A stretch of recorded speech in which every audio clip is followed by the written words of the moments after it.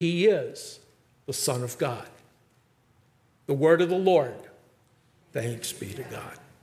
Let us pray.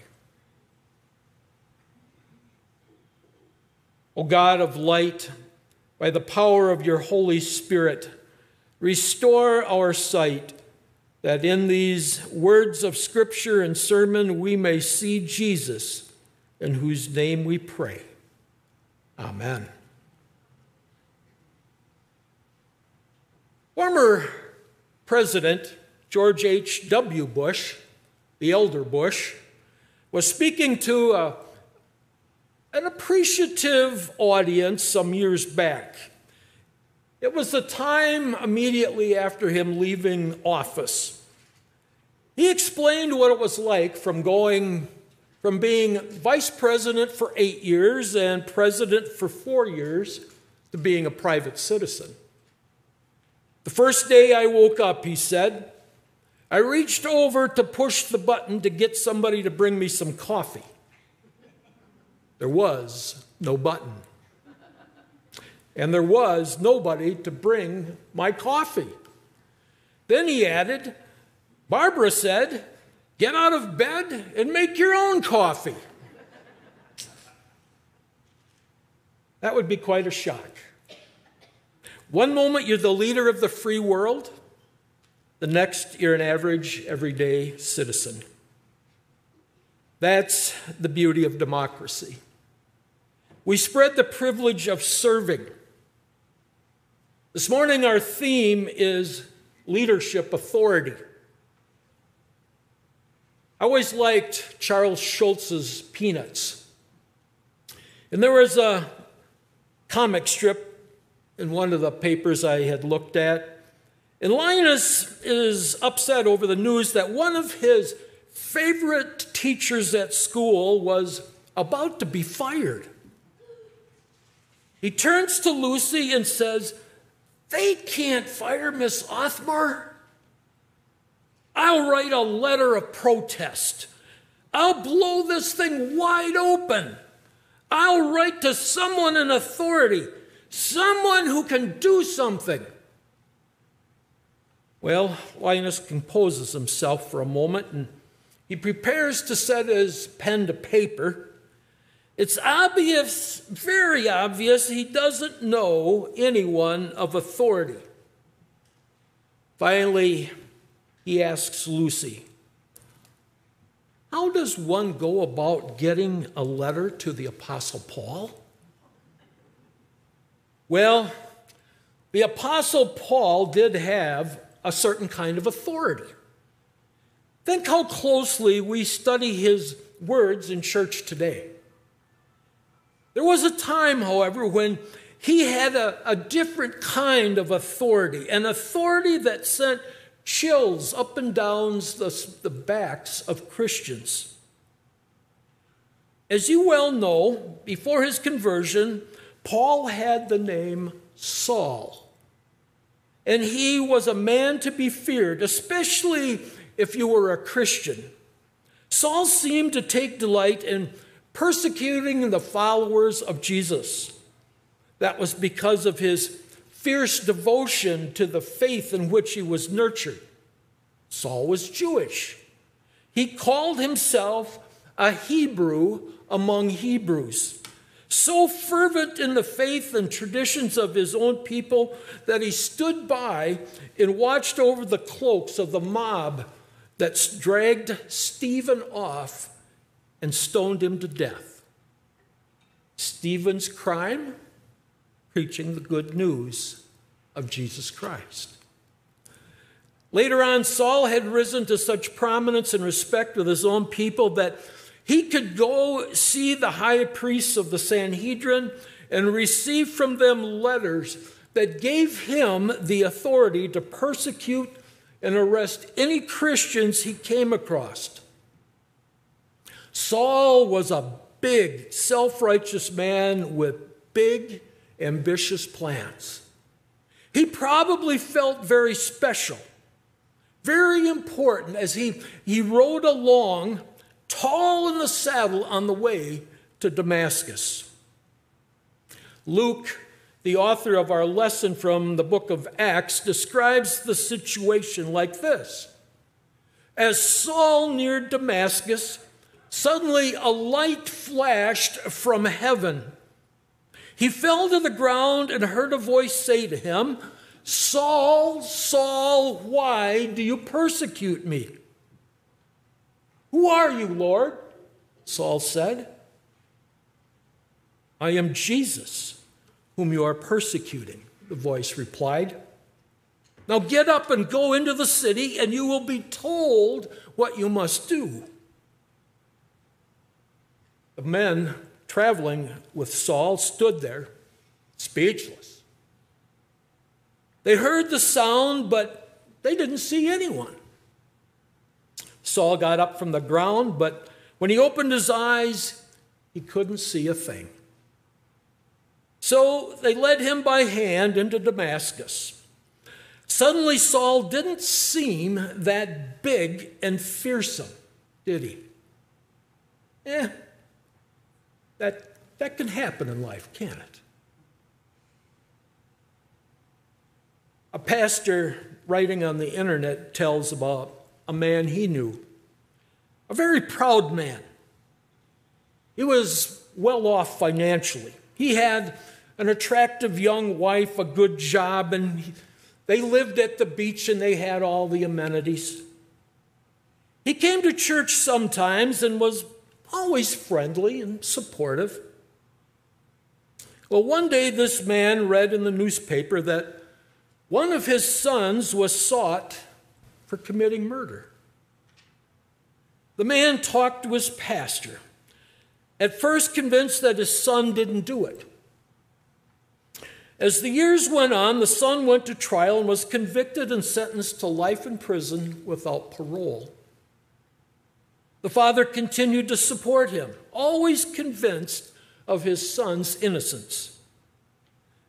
The father didn't want his son to be alone at the other end of the country, so he found a church of his denomination near the prison, and the church folks began to minister to his son.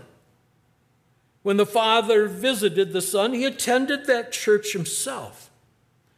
He said to the pastor that nothing had ever humbled him like the shame of having a son in prison and at the same time finding more love from God than he had ever known. Saul could have related to that father. He had been riding high. Now he was brought low. Luke tells us for 3 days Saul was blind and he did not eat or drink anything. But then Saul experienced the love of God. This love came through an ordinary Christian disciple living in Damascus named Ananias. This is the only time this particular Ananias is mentioned in Scripture, except a little later on when the Apostle Paul is giving his testimony, and he describes Ananias as a devout observer of the law and highly respected by all the Jews living in Damascus. Other than that, we don't know much. But the little we know of him is sufficient. Ananias didn't need Paul's impressive credentials or connections to be used by God. As Saul lay blind and helpless, Ananias had a vision in which the Lord called to him, "Ananias." "Yes, Lord," he answered. That's always the response of faith. "Yes, Lord." Right? And the Lord talks to you. "Yes, Lord, I got it." Well, the Lord told Ananias, "Go to the house of Judas on Straight Street and ask for a man from Tarsus named Saul, for he is praying." Evidently being stricken as he was humbled, Saul to the point that he was calling to God for help. The Lord continues with his instructions. In a vision, Saul has seen a man named Ananias come and place his hands on him to restore his sight. Lord, Ananias answered, I've heard many reports about this man, all the harm he has done to your holy people in Jerusalem. And he has come here with authority from the chief priest to arrest all who call on your name. But the Lord said to Ananias, Go. This man is my chosen instrument to proclaim my name to the Gentiles and their kings and to the people of Israel. Then Ananias, probably quite reluctantly, went to the house where Paul was staying. Placing his hands on Saul, he said, Brother Saul, the Lord Jesus, who appeared to you on the road as you were coming here, has sent me so that you may see again and be filled with the Holy Spirit. Immediately, something like scales fell from Saul's eyes, and he could see again. He got up and was baptized into the very faith he had set out to destroy. And after taking some food, he regained his strength.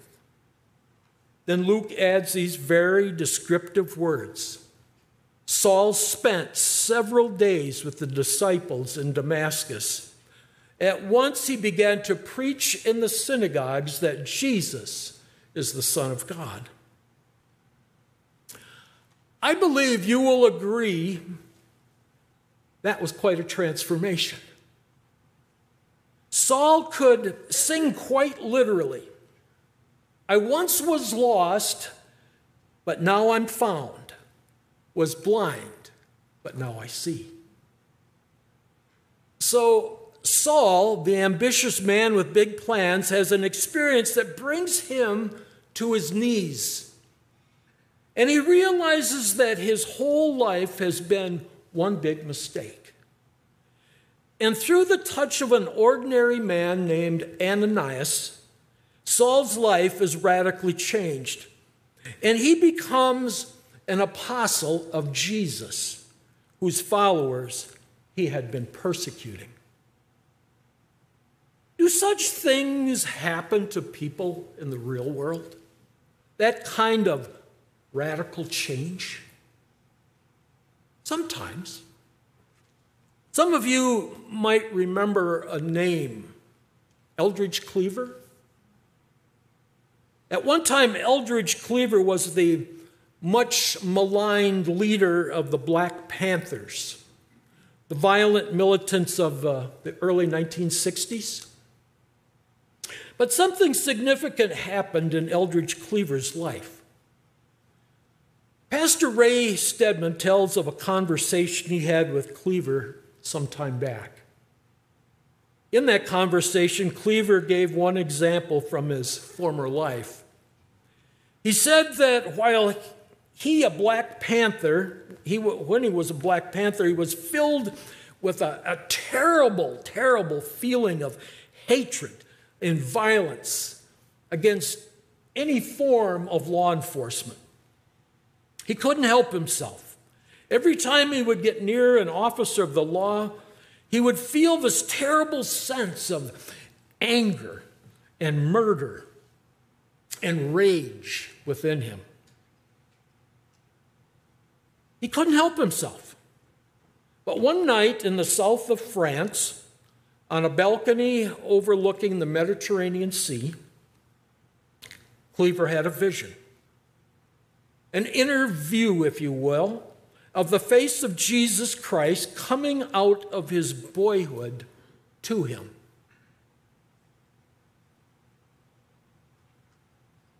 It drove him to reading the scriptures. He read Psalm 23, David's psalm, over and over and over again. He said that ever since that time on the balcony, he'd never had the feeling of hatred again. He has looked for it. and he's really expected it, but instead there's been a feeling of love for everyone he meets. Again, transformation.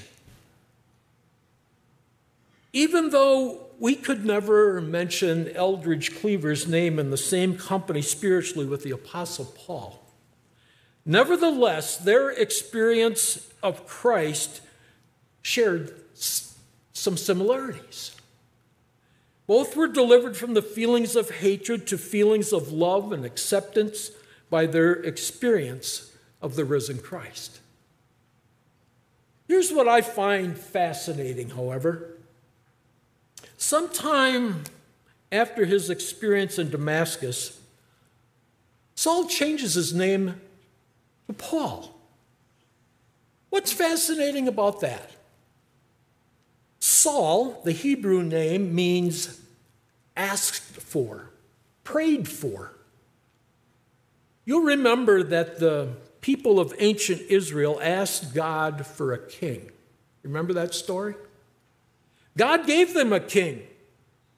Does anyone remember his name? Saul.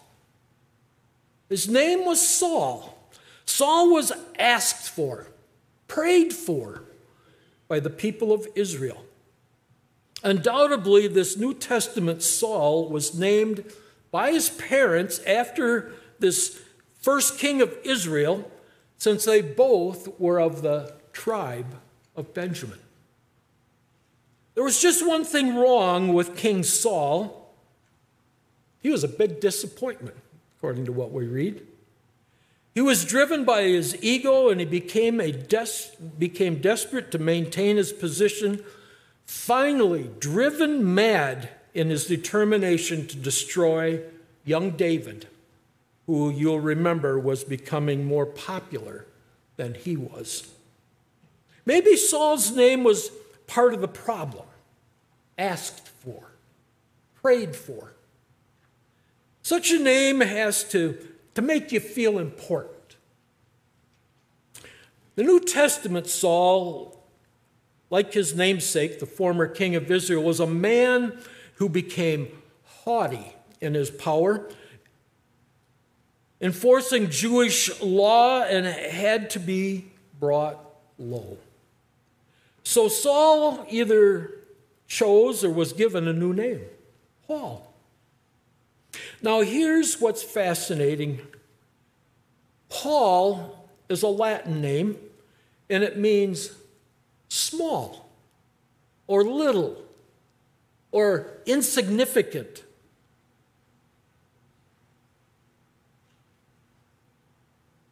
Well, it's intriguing to me that the apostle chose to identify himself in this way. This once big man identifies himself after his conversion as small. You know, it happens sometimes in sports, especially in football. If you see some of those big linemen, you know, you might have a big guy that's 350 pounds, and he's known by his teammates as tiny. I know a fellow, I like to go to the Ace Hardware store over here in Weston when I need things, and there's a fellow that works in customer service, and his name is Tiny. He's about that tall. But it doesn't happen often, and I believe it's significant in Paul's situation. He wanted people to know he wasn't the same man he had been. In fact, later, Paul may have been making a pun on his name, meaning small, when he refers to himself as the least of the apostles. Sometimes, as adults, even Christian adults, who are also parents or bosses or leaders in our churches or communities, we can let a little bit of authority or power or success go to our heads. We may think because we're used to making decisions that we're somehow in charge of our lives, running things. And we may forget that every job we do, every dollar we earn, indeed every step we take and every breath we draw is all by the grace of God. A person may be anointed and commissioned to do a task for God, but if he or she ever forgets that it's God who empowers us and God to whom we should look to direct our steps, we run the risk of getting far off track. Saul thought he knew what he was doing. He believed he was serving the God of Israel by carrying out his own hate-filled agenda. Saul thought he knew everything he needed to know about God. He had no idea that God had revealed so much more through Jesus of Nazareth. Saul thought he had power and authority, but God took away his autonomy and his independence. God literally knocked him off his horse and blinded him in order that he might see more than he had ever seen before. Saul was brought low, forced to recognize not only the true Jesus, but also the truth about his own actions. Instead of serving God, he was persecuting God's only Son. And now, upon realizing that Jesus is Lord, the one with true power and authority over everything, Saul was humbled to the point that he could become a magnificent ambassador for God. Saul had a reputation, but he received a revelation about himself and a revelation of God in Christ Jesus. From this day forward, he would subject his reputation and his authority to the will and glory of Jesus. The converted Saul, who once thought he had it all figured out, now uses himself as an unimportant and weak vessel and a mere slave to all important and an all-important and all-powerful Lord. And the same thing can be true of us. Until we submit ourselves to the lordship of Christ, each of us finds ourselves traveling a dangerous and difficult road. Up until we yield ourselves to God's leadership, we live our lives puffed up and inflated. We have this inflated sense of our own authority or power and warped by our own selfishness and self-importance. Even though we may believe we mean well or see ourselves and as good people, until we enter into a living relationship with Jesus, until the Lord introduces himself to us and enters into to live in love through us, then we're like Saul.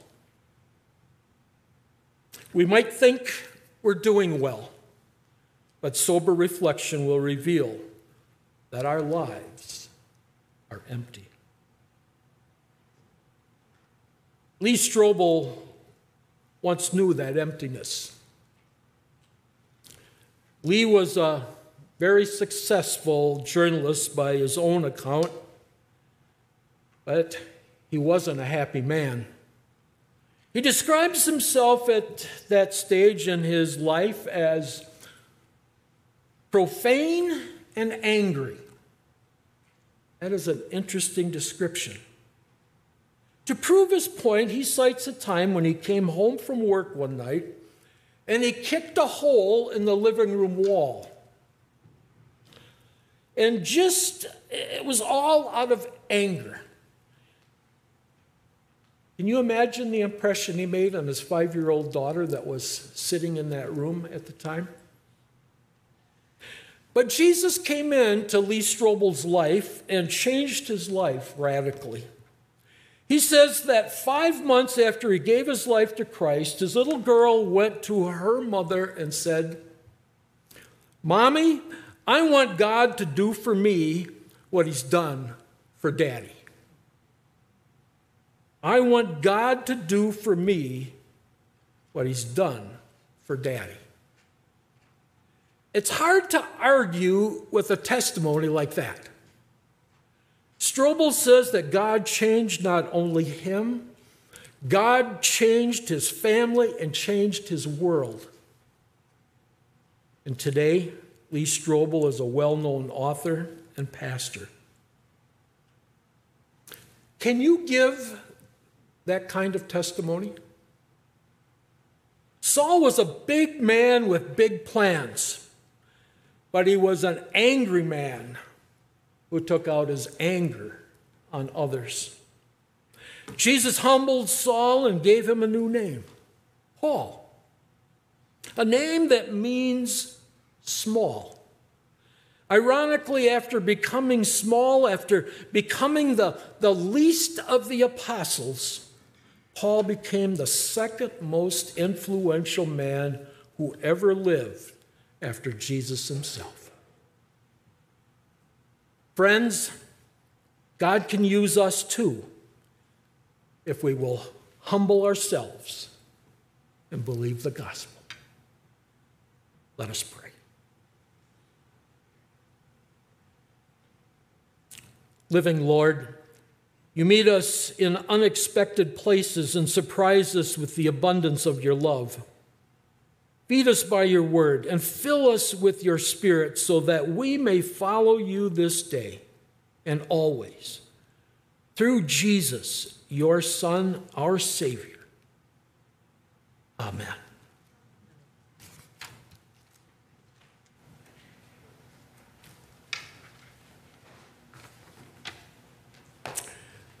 Let us stand and sing together.